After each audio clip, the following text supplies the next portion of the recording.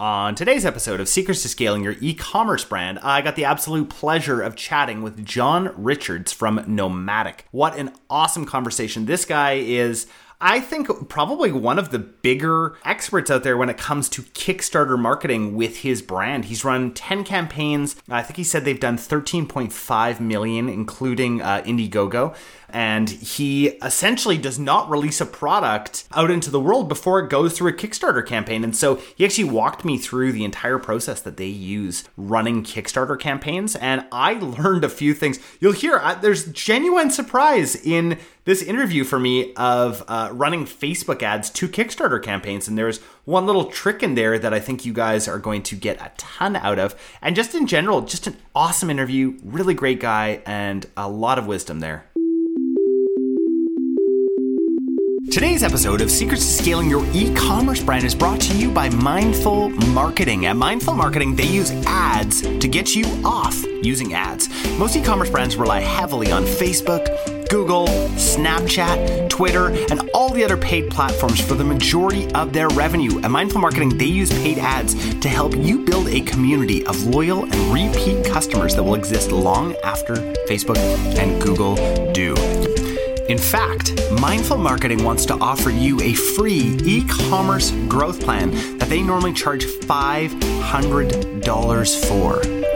A recent growth plan customer said, "Our ROAS tripled overnight after implementing their tactics. These guys are no joke at Mindful Marketing Co." So go to mindfulmarketing.co/grow to claim your free e-commerce growth plan today. Now on to today's episode. I have John Richards from Nomadic here. John, welcome to Secrets to Scaling Your E-commerce Brand. Thanks for having me. I don't know if you can tell, I feel like I'm really caffeinated right now for some reason. I'm just I got the energy. I've had some good meetings today. I'm really looking forward to chatting with you. Yeah. So for people who don't know you, tell us a little bit about who you are and what you do. So my name is John Richards. Grew up here in Salt Lake City, Utah. We started a brand 7 years ago called Nomadic. Our first launch into the market was through Kickstarter. We just developed a little wallet, a minimalist pull tab wallet. It was just more of a side hustle for fun. Ended up raising $170,000 through that crowdfunding campaign and realized we had a real business. Jumped out of my full-time job and dove into Facebook ads, and similar to you, just kind of figured that out. And that allowed us to scale the brand over the last 7 years. Awesome. So that all started with Kickstarter. I think what I'm super excited about is that for you, Kickstarter has been a massive piece of continued growth. And you guys have done absolutely incredible on Kickstarter. I'd love to hear, so how many campaigns have you guys done over the years? Yeah, so in the past 7 years, we've done 10 different Kickstarter campaigns. As soon as the Kickstarter campaign ends, we go to Indiegogo, in demand. And so if you include both of those funding platforms, we raised over $13.5 million through crowdfunding. We launch an average of 1 to 2 campaigns a year. And it started out with just wallets, notebooks, things like that, small accessories. And we've transitioned all the way to full-size luggage and backpacks and bags for travel. John, how do you figure out which products make sense? Because I'm assuming you're not running every single product through Kickstarter, or are you?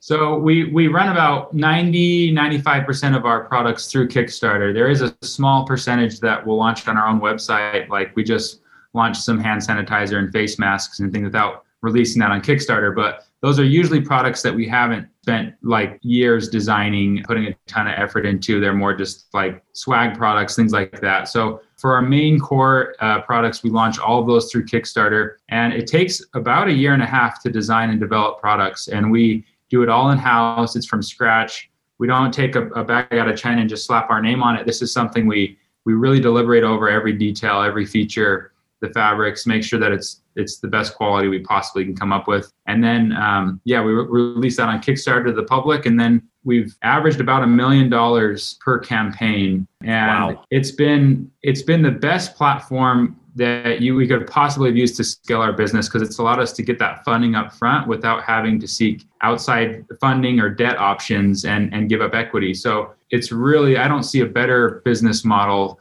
to bringing products to market than using Kickstarter to fund them. It's absolutely incredible. I mean, it gets the hype, right? It builds that sort of hype machine. And then for all of us running physical product stores, we know that cash flow is the thing that is going to kill you, right?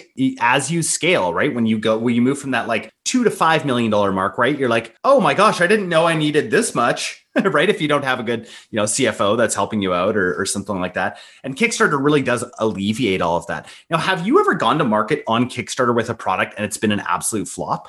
So I don't know what you would classify as a flop. I would say we launched an entire line of bags right in the height of COVID. So like it was travel bags. Yes, travel bags in like April of last year. It was like, oh no, right after the lockdown, and it was like, okay, literally no one's traveling right now in the entire world, and let's show them like this bag we've been working on for 2 years and say, hey, buy this, So I wouldn't say it was a flop because we still raised $680,000 or something like that, 700,000. So it was a great campaign, but when you look at that compared to some that we've done in the past, like the previous one, we raised 2.2 million. So in our standard, it was like, man, we worked really hard on that line of bags and they didn't perform. But to everyone else's standard, it still was a great campaign. We still sold thousands of products and people love them. So yeah, I would just say that was probably our biggest disappointment of a campaign. Yeah. And I mean, it's interesting as you scale, right? 600,000 at one point could have been an incredible launch. And then after you're used to doing these bigger ones, it's like, oh, okay, well, that didn't work out as well. Also, you definitely didn't have the easiest time of this world. There probably won't, while you and I are alive, be another time like this where you can't sell travel bags. No, totally out of our control. It wasn't what we were anticipating, but we really had no choice because COVID hit our whole business because we mainly sell travel bags. So we knew we were going to be strapped for cash. And so we had to launch these products despite everything that was happening. And we just tried to paint a picture of like, travel will come back one day. Like, just keep these in your closet and save them for that rainy day or that day that travel finally comes back. And there was a lot of other travel going on. There was people that were doing stateside trips and things like that, or going to the cabin. So hopefully, of that line that we launched, we still had 3 of those that were slings, more for everyday use. And so that's what they kind of latched onto, and those sold really well. I have to say, during this time, therapeutically, my wife and I have bought luggage. We're just like, we know it's coming back. Travel is not dead. Travel will come back at some point. I'm actually I didn't mention this before. I'm actually in the midst of one of the deals that we're doing. One of the acquisitions actually has a travel magazine attached to it because I really do believe travel's coming back. It's just, it's coming back. So it's not here right now though. So I'm essentially getting that magazine for free. So, but I had a question for you with all of this experience. I mean, I don't know anybody else who's raised $13.5 million through crowdfunding campaigns like this before. Do you have a formula? Is there some absolute must-dos before a campaign, during a campaign, after a campaign? I'd love to just break that down. Yeah, totally. We definitely have a process that we stick to. It's taken us a long time and it's always changing because of the nature of what's happening in the world. Like Facebook ads, for example, have almost doubled in cost year over year. And so what used to drive a ton of revenue to our campaigns, we've had to kind of shift the focus to working with influencers and different other outlets that are driving traffic, so we're not reliant so much on Facebook ads. So I would say early on, like, some of the myths of Kickstarter is if you have a good enough idea, you can just put it on there and it will go viral. Like, false. I would say, like, if you're going to launch a product on Kickstarter, you need to have a good marketing plan in place. And part of that is lining up PR. It's figuring out the Facebook ad side. It's a thing. But for us, it's always been more about the product and making sure that we were just totally dialed on what we were offering the consumers. Because if they can just go find something on Amazon that's very similar, they're not going to be willing to wait 4 to 6 months for that product. And so Kickstarter is kind of a unique platform like that, where you have to offer something upfront that's very unique and compelling. And so they're willing to actually give you money in advance. So that's kind of like probably my first tip, is just make sure that your product, like, it stands out and it's got some feature or something that sets it apart from the competition. Yeah, I mean, that makes absolute sense on Kickstarter, even more than anything. I was just recently talking to a guy who's launched and sold about 10 Amazon brands. And very similar for him when he's looking into a brand. He's not trying to create something that's never been created before, but making it compelling enough and that little tweak that it needs to really stand out in a crowded marketplace. Totally. That's probably one of the biggest things is just figuring out that paid media strategy. Because if you can dial that in and figure out a way to just have a really awesome product, then the marketing side's easy because the videos all become easy, all of that. So we spend a ton of time. So where are you sending, sorry to interrupt you. Where are you sending traffic with paid ads when you're running one of these campaigns? It's totally like Jimmy rigged. So Kickstarter doesn't allow you to put a Facebook tracking pixel on their site currently. What a pain. So imagine trying to figure out how to target and, build lookalike audiences based on people that are visiting. It's impossible. So we had to figure out a way to get creative where we'll actually send traffic to a redirect site, and they'll bounce off of that and get sent back to the Kickstarter page. So we're able to capture their information.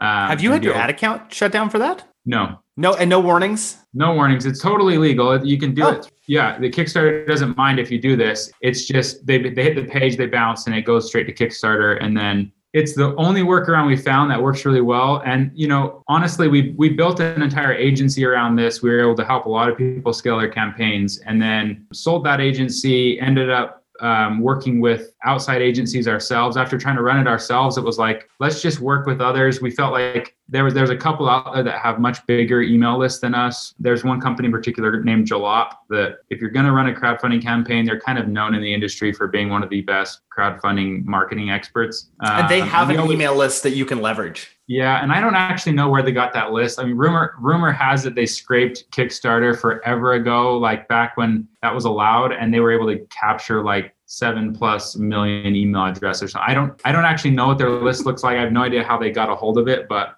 they've run so many Kickstarter campaigns now that they have just like a huge database they can target and build audiences off of. And so we just kind of keep going back to them, and they do a great job. So we've gone everywhere from running it ourselves to running it to actually building an agency and running it ourselves. And then now we've outsourced it to an agency to manage it all for us. So I get the sort of best practices of, making sure you have an incredible product, something that people can't just go get on Amazon, running traffic. I love that redirect idea. I'd never heard of that. I'm not in this world. So of course that makes so much sense, right? Get a quick page load and then hit them over there. And then at least you can pixel that audience. I guess where have you made mistakes on the fulfillment side? Because I can imagine that is a massive headache months later. Is that true, or is that the easy part? It's totally true. In fact, it's been the fulfillment side has always been the biggest struggle we've had as a company, because it's been easy for us to create, market, and sell products, but then trying to deliver on time and trying to make sure that it's done effectively. So we've been lucky enough to deliver, our campaigns pretty much down to the month that we promised. So we never were one of those campaigns that said, hey, we'll give this to you, and then we wait like a year and everyone's just totally pissed off. That's never happened to us, luckily. But with that being said, like with our first campaign ever, we shipped all of our product out of China, direct to consumer from China. Wow. And I'm not exaggerating, 10% of all shipments just disappeared, like completely gone off the planet. Did they have tracking numbers and they were just gone? No tracking. Okay. So it was like the most cost efficient way to run the campaign. We're like, we just want to make as much money as we possibly can. This was just like a side hustle at the first, right? So we're like, let's just ship these wallets via like Hong Kong Post. And we send it out, and like literally I was maxing out my email account every day. I was sending over 500 emails a day, trying to like help our customers that were freaking out. Like, I still have not received my product. And that was like the biggest logistical nightmare we've ever dealt with. We ended up just sending them all a free wallet and replacing them. But to be like totally honest, the fulfillment side's never been easy for us. But I would just say like making sure you have a good third party that you're willing to work with. Don't ship out of China. Like, ship it if you're shipping direct to consumer. Maybe you can like find some hubs in like Netherlands or something that you can go from there. But make sure that you've kind of dialed down that logistics process. That is very good to know. I mean, for a lot of people, fulfillment is one of those pieces. They can sell things, they can market things, and the fulfillment piece comes in, and that's really where your money is eventually made, right? On the repeat customer side, on the higher customer lifetime value. And if you screw up on the fulfillment side, they're probably not going to come back. Totally. I got to ask you the question I ask everybody who comes on this podcast. What is your secret to scaling? We've kind of been talking about Kickstarter, and I hate to keep referring to that, but when it comes to like scaling our company, between Facebook ads and Kickstarter, that's what's basically built our company, because it's allowed us to, like you said, build that hype. It's transferring traffic from a social platform like Facebook to another social platform like Kickstarter, where they feel like they're part of a community. They feel like they're helping innovate on an idea. They were giving us feedback. We were making product changes based on their feedback. And there's nowhere else you can really do that. I mean, if you're just getting sent from a Facebook ad and landing on a random website, you feel no human interaction there. You just, it's just about buying that product. And so once you land on like a Kickstarter page and you feel like you're now part of a community and you're able to like talk to other people in the comments and really just express your opinions and feel like you're being heard, that's what's allowed us to build a loyal following. I mean, we've had as high as like some of our campaigns when we launch, as high as 50% of our backers of that campaign are returning customers. They're people that just love our brand. They're excited to come back and support it again.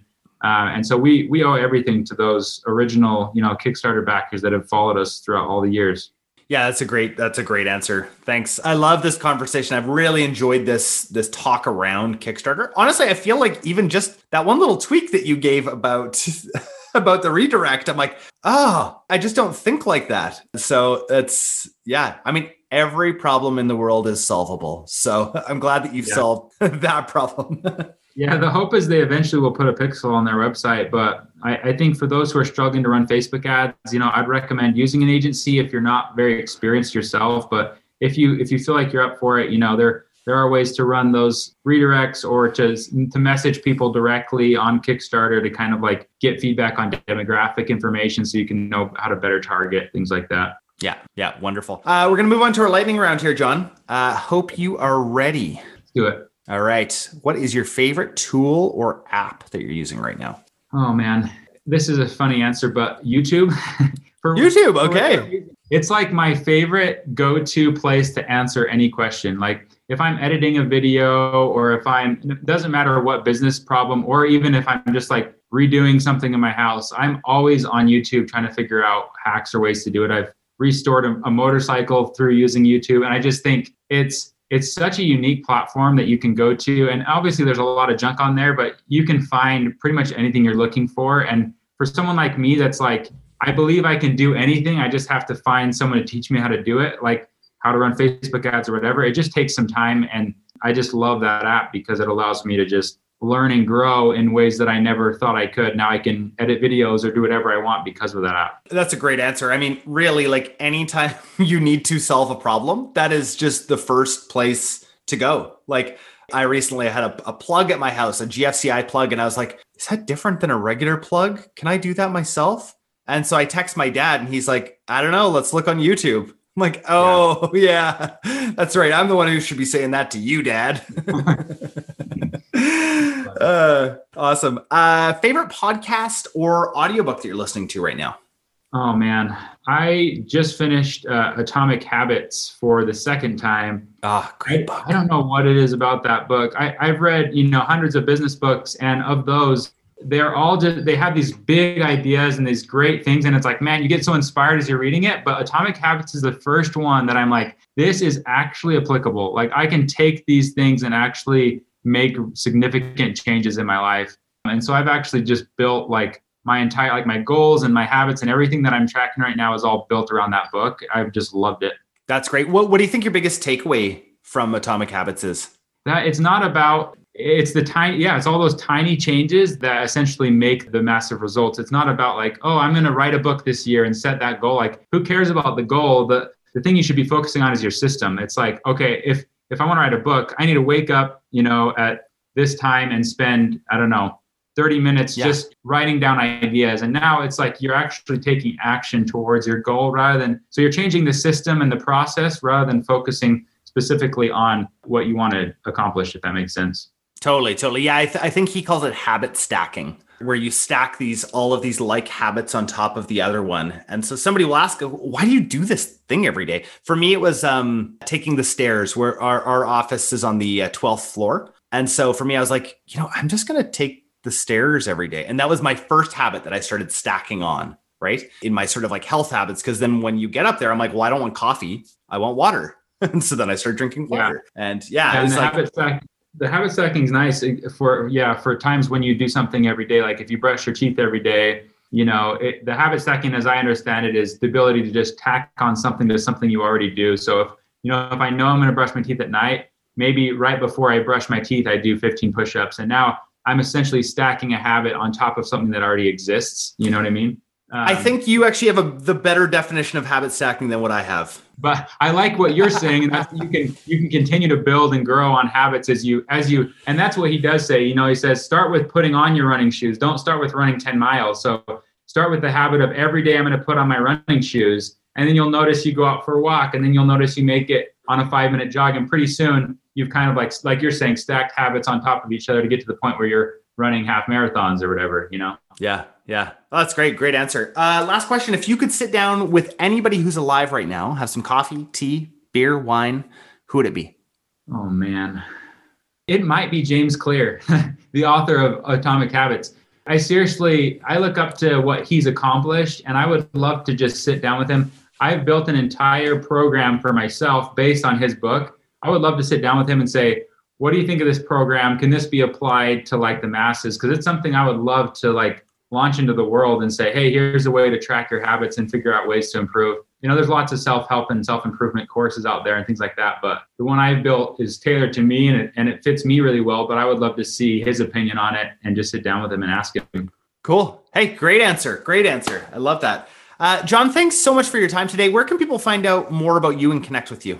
So if you want to see our website, it's nomadic.com. That's nomatic.com. That's where we offer all of our products. You can enter your email there if you want to follow along for our new product drops. We have a really exciting one coming here in the next month, so I would stay tuned on that. We have a fun Kickstarter campaign coming up. Cool. Awesome. Well, thanks again for your time, John. Really great to have you. Thanks, Jordan. Hey guys, we hope you really enjoyed today's episode. Can we ask you a favor?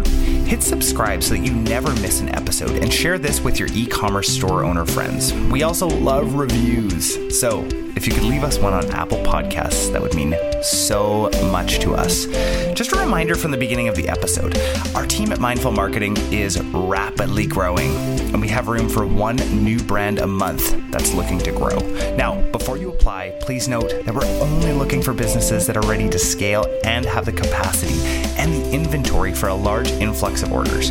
This opportunity is only available to brands that have had at least 1 year of sales history and are ready for explosive growth. If this sounds like you, go to mindfulmarketing.co/apply and start the process today. I hope you guys have a great week.